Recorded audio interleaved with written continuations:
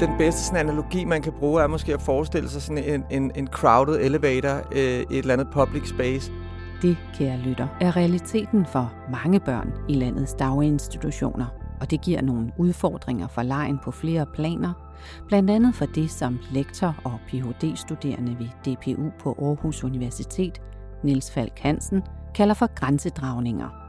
Jeg kigger jo på, hvordan børnene på alle mulige forskellige måder sætter grænser i legen. Han mener, det er særlig vigtigt at forholde sig til grænsedragninger i legen, netop i denne her tid, hvor jer pædagogers rolle i forhold til leg er under forandring. Jeg har en god idé. Børnehaven Troldhøj i Svogerslev, 5 km vest for Roskilde, er normeret til 66 børn. De har 4 længere af det, der engang var en gård, og en kæmpe legeplads, der snor sig hele vejen rundt om det gule hus.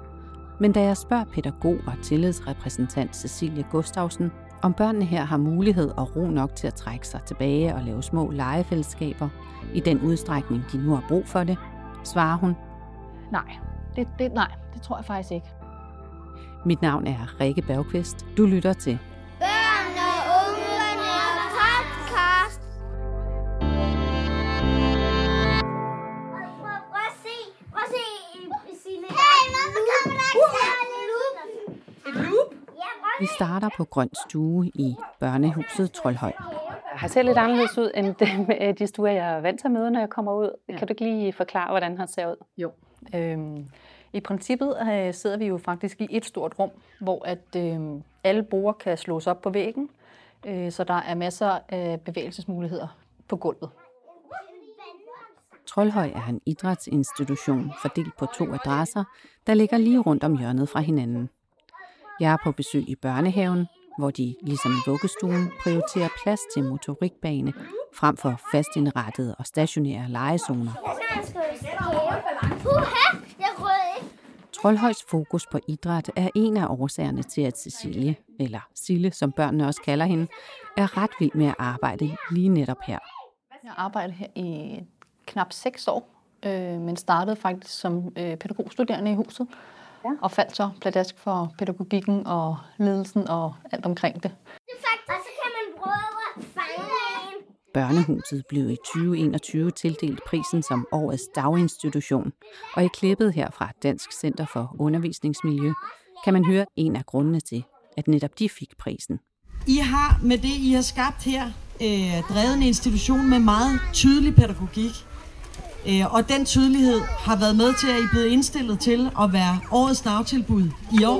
Hvis man falder over lavere, så kan man jo falde ud her.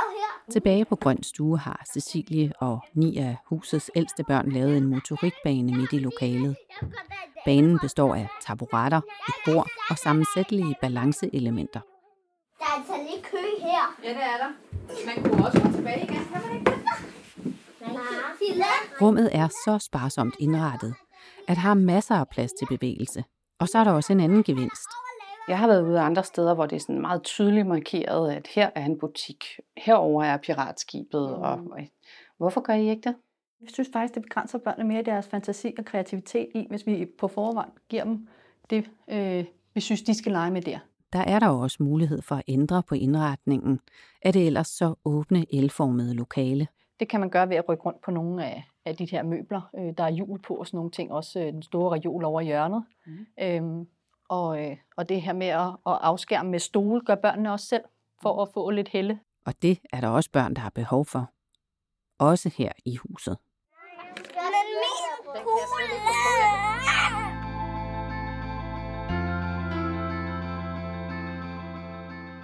Ph.D.-studerende ved afdelingen for pædagogisk psykologi på Aarhus Universitet, tidligere lektor og medforfatter til bogen Handlekraft og vågemod, Niels Falk Hansen, har siddet på huk med pen og papir i hånden og øjne og ører rettet mod børn, der leger i 2 nordsjællandske daginstitutioner. Det har han gjort for at undersøge, hvordan de daginstitutionelle rammer egentlig præger børnenes leg. Noget af det, han har fundet ud af, er, at når børn drager grænser, så handler det også nogle gange om noget, der stikker langt dybere, end blot at ville bestemme. Når jeg snakker om territorier, så snakker jeg både om et spatialt fænomen, altså noget, der har at gøre med rum, men jeg snakker også om et socialt fænomen, som har noget at gøre med, at legen er ikke bare fantasi og kreativitet.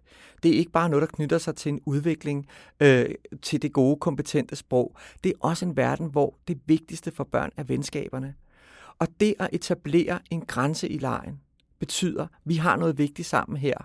Og det er enormt vigtigt at være opmærksom på som pædagog, fordi det er ikke sikkert, det er udtryk for en mangel på lyst til at have med andre børn at gøre, eller at der ligger en eksklusionsdagsorden i det, at man forsøger at beskytte sin leg. Det er lige præcis, fordi der ikke er ret meget rum. Og det vi symbolsk konsoliderer her, det er vores særlige venskab under den gyngen der. Lige præcis den begrænsede fysiske plads, der er i daginstitutioner, er en udfordring for børn, der forsøger at dyrke deres venskaber i intime rum. Simpelthen fordi det kan være svært at have sit rum i fred. Og du har et meget godt eksempel på det. Kan du ikke fortælle, hvad det går ud på? Jeg har mange eksempler på det, Rikke. Altså. Men måske et godt eksempel kunne være sådan en efterårsmorgen der, hvor smukke Kasper entrer stuen, og vi er sådan i aldersgruppen 4,5. Der er en sådan etableret pigegruppe, og Nikita over i hjørnet har sådan brugt rigtig meget tid på at forsøge at afgrænse sin leg, og har sådan kontinuerligt fået besøg af Signe, som gerne vil have fat i hendes Barbie-dukke. Hun har nu konstrueret sådan en madras rundt omkring, sådan lavet en hule over i hjørnet, og smækket et tæppe over, så hun ligesom kan have fred til at lege derinde. Og lidt derfra, der sidder Signe også og hygger sig med sine Barbie-dukker, og indtræder Adonis, og begge piger ligesom har opmærksomheden rettet den retning der. Nikita får lokket smukke Kasper ind i hulen og får ham introduceret til sit Barbie-univers med far og mor og små babyer. Jeg kan jo sidde sådan fuldstændig indiskret og høre alt, hvad der foregår inde i den der hule, fordi jeg har placeret mig tæt på. Signe, hun begynder at lave det, vi i legeforskningen kalder for encirclement. Altså hun er rundt for at finde ud af, hvordan er der ligesom en indgang for mig ind i den her leg. Og på et tidspunkt går hun resolut over og ringer på en imaginær dørklokke. Ding dong, ding dong, ding dong. Og inde i hulen kan man sådan høre sagte stemmer. Hold op, Kasper, vi kan ikke høre noget. Bare lad som ingenting. Og Signe hammer insisterende på dørklokken, indtil der bliver åbnet og introducerer sig selv i legen som lille skatter, far og mors elskede lille baby, / lille søster, og får ligesom møde sig ind i legen på den konto, ikke? Og så udspiller der sig et spændende territorial shakespearsk drama, hvor de to unge damer henholdsvis forsøger at presse hinanden ud af det her fælles legeterritorium. I det her eksempel lykkes det altså ikke Nikita at skabe et rum, hvor hun kan lege uforstyrret med Kasper. Men hvordan skal pædagogen egentlig forholde sig til det? Altså, jeg synes, at lige præcis i legens grænseland, der er den voksnes vanskelige position jo, fordi man på en gang ligesom skal understøtte den, også ifølge den styrkede læreplan, skal understøtte den spontane, selvorganiserede leg på børnenes præmisser, hvad det end betyder, og så at man samtidig skal forsøge at skabe inkluderende rum og deltagelsesmuligheder for børn, der har svært ved at finde fodfæste i legefællesskaberne. Så det er jo den enormt svære, musikalske, empatiske, lydhøre balanceakt, som pædagoger er ude i, når de skal fornemme, hvordan kan jeg selv med respekt for de grænseflader og den meningsverden, børn har i legen, forsøger at hjælpe nogen ind. Og min erfaring er, ud fra den empiri og de sådan analyser, jeg har lavet, og det forskning, jeg har læst mig til, at andre har bedrevet, så er mønstret jo, at det er en rigtig god idé som voksen at gøre sig spilbar, frem for eksempel at flå den hemmelige hule op og stikke krydderen ind og sige, hej, her er Elisa, hun vil gerne være med til at lege. Ikke? Altså som jo er i børnenes verden, i børnenes børnekultur, en territorial grænseoverskridelse, så kan man jo sætte lege i gang, som skaber brobygningsmuligheder mellem børn. Prøv at se! Jeg bliver bange for at falde ned. I Troldhøj forsøger pædagogen Cecilia at holde tungen lige i munden, imens hun, ligesom de 5 drenge og 4 piger, staver rundt på motorikbanen, som børnene i fællesskab har bestemt, at de skal lege med i dag. Hun deltager altså i selve legen, men det går ikke helt gnidningsfrit, når hun forsøger at blande sig i reglerne. Okay. Vi kan også sige, at når der kommer et nyt lavamonster, så løber den anden op. Nej, jeg er første lavamonster. Okay, så du vil gerne have, at jeg går op igen? Okay. Efter cirka 10 minutter begynder børnene så småt at forlade legen og fordele sig i små grupper. 2 piger går sammen hen og sætter sig på et tæppe. De vil lege med kuglebane. Til England. Ja. Det vil en af drengene også, men han sætter sig for sig selv. Lidt efter kommer en tredje pige og tilbyder først de 2 andre piger fiktive vingummier, som de tager imod. Det fører dog ikke til en invitation til leg. Hun står derfor og betragter dem lidt og går så igen. Lidt efter går hun hen til drengen og tilbyder sig ham vingummier. Han tager også imod, men inviterer hende heller ikke til at deltage i første omgang. Alligevel sætter hun sig lidt efter ned over for ham og begynder forsigtigt at byde ind. På et tidspunkt samler der sig flere børn om drengen og hans kuglebane. De vil også være med. De mange hænder, der hiver i banen i et forsøg på at putte deres kugle igennem, bliver til sidst for meget for ham. Cecilie kommer til undsætning. Er der nogen, der ved, hvis tur det er? Jeg har slet ikke kraft nu. Men nu ved du, det er din tur, nu er den næste. ødelægger min bane her på toppen. Så fortæl dem, hvad det er, du godt kunne tænke, at de skal gøre. Det er fordi, jeg skal holde op med at... Hvad tænker du om det, at han havde sat sig alene med det, og der så lige pludselig kommer en masse andre ind i legen? Jeg synes, det er dejligt, når børn også kan være fordybet i deres egen lege. Og det skal de også have helt lov til, fordi det synes jeg også, at der er noget rigtig sundt i, at man får lov bare at mærke efter i sig selv, hvad har jeg brug for lige nu. Men jeg tænker også, at i en alder af 5 år, snart 6 år, så kan de også sagtens sige fra over for hinanden. Så hvis han havde brug for, at der ikke var nogen, der skulle være med i at forstyrre hans leg, så havde han sagt det til dem. Og ellers, nu kan det være svært, når man er alene, kan man sige, i et rum med flere børn. Men hvis der nu havde været en anden kollega, så man havde mere fokus på det, der foregik der, og kunne se, hvad hans reaktioner var. Men man lærer jo sindssygt meget af de konflikter, børn står i hver dag.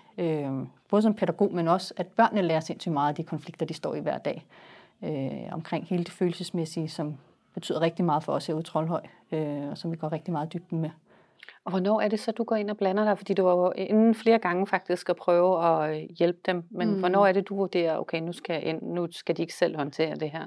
Det er den der med, når de stopper med at lytte til hinanden. Når det bliver deres eget perspektiv, der fylder hele rummet. Så er det der, jeg prøver at gå ind og være oversætter. Simpelthen at prøve at sige, hvad er det, du prøver at fortælle den anden person? Fordi den har tydeligvis lukket fuldstændig af for at lytte til, hvad modparten siger. Og hvis det ikke lykkes mig, og jeg ikke har set, hvad der er gået forud, så kan jeg også godt finde på bare at gå ind og tage en beslutning. Og igen noget genkendeligt, noget de kender. Nu prøvede jeg at henvise ud til en svævebane, vi har ude på legepladsen, hvor at der også gentagne gange kan opstå konflikter. Fordi at det der med at stille sig i kø, og hvor mange ture må man prøve, så vi har en regel om, at man prøver en gang, og så bytter man, hvis der er andre, der også vil prøve at være med. Så det var noget genkendeligt for dem, noget de kunne forholde sig til de kunne bringe spil i den her leg. Hvad tænker du om deres muligheder for at netop sætte nogle grænser for deres egen lege? Altså sige, nu leger vi lige her, den her leg, når det nu er så stort og åbne et rum. Men det er igen der, at de voksne er med til at præge det. Fordi hvis vi nu kan se, at nogle børn er i gang med en rigtig god og fordybet leg, men at de lige pludselig bliver forstyrret, men så kan vi godt finde på at sige, hov, I må lige rykke jeres leg lidt et andet sted hen, fordi de er faktisk lige i gang her. Også den her med, hvis der er nogen, der hele tiden kommer og spørger, må vi være med? Og de på gentagne gange har fået at vide, nej, det kan I ikke få lov til lige nu, vi er lige i gang med noget. Så er det de voksnes ansvar at hjælpe det her barn, der rigtig gerne vil ind i legen, enten ind i legen, hvis man kan se det hensigtsmæssigt, hvis man kan se de her børn lige fordybet i noget, der giver mening for dem, så må man jo hjælpe barnet ind i en anden leg, eller lege sammen med det enkelte barn. Og hvornår ved du som pædagog, hvornår det er hensigtsmæssigt at invitere et andet barn med ind i den leg, som for eksempel 2 andre har sagt, nej, nu leger vi lige? For mig handler det rigtig meget om kendskabet til de enkelte børn, og børnefællesskabet, man er sammen med hver dag. Fordi at du ved, hvad de forskellige har brug for, hvad deres nærmeste zone for udvikling er, til at vide, okay, at det her det er faktisk en nyopstået relation, som jeg godt kunne tænke mig, at de skulle få lov til at dykke mere ned i, uden at blive forstyrret i den legekammerat, der altid vil være sammen med den ene. Så det kan være nogle af de der overvejelser, man kan gøre sig. Mm-hmm.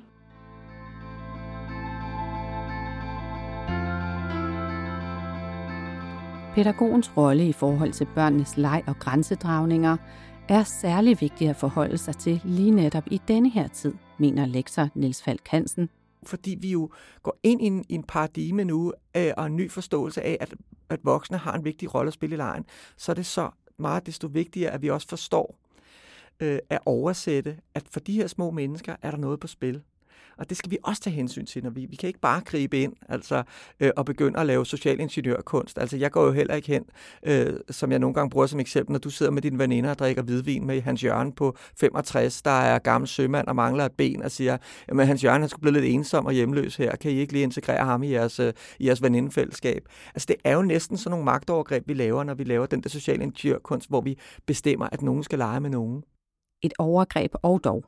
For Niels Falk Hansen mener selvfølgelig også, at det kan være nødvendigt at blande sig. For eksempel når der er børn, der ikke bliver inkluderet, eller som i tilfældet fra Troldhøj, når der opstår problemer. De skal både hjælpe børnene til at sætte grænser, og de skal også være grænsenedbrydere. Ikke?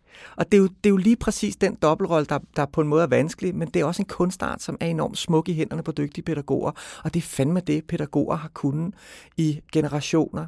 Og det er derfor, de skal give slip på de der manualiserede tretrinsraketter til den gode leg, og gå ind i det med den intuition og den forståelse for, hvad der er på spil for de her små mennesker, fordi så er det, de finder vejen. Og så kan lækre kostymer og spændende legemiljøer og alt det andet være ingredienser i det. Ikke? Hej, det er Silla. Jeg sælger ting. Sælger du ting? Ja. Hvad kan man købe? Man kan købe noget af fuglevand. Så kan man også købe vingummier.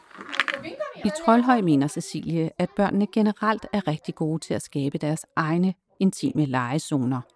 Det er også noget, de lærer at navigere rundt i allerede i vuggestuen, der er indrettet på samme måde med store åbne rum.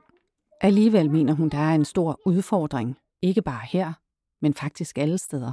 Synes du, der sådan er muligheder nok og ro nok til, at børnene kan trække sig og være i små legefællesskaber i den tid, de har behov for det? Nej, det tror jeg faktisk ikke. Og det tror jeg er næsten ligegyldigt, hvad for en daginstitution du kommer ud i. Så antallet af børn på få kvadratmeter gør det ikke muligt på samme måde, som vi måske godt kunne tænke os. Men jeg synes, vi får det bedste ud af det, vi har. Ja. Hvad ville være ideelt? Færre børn på mange kvadratmeter og med flere voksne. Det vil gøre noget i, at man også kunne skabe mere ro og fordybelse til det, de har brug for os. Jeg har en god idé. Alle de røde tæpper, hvis man falder på dem, så kan I jo sådan lege, at man bliver til et lavamonster. Fordi det røde, det ligner jo lava. Okay. Det var slut for denne episode af Børn og Unge podcast. Husk, at vi har mange flere episoder, der handler om pædagogisk forskning. Tak for nu.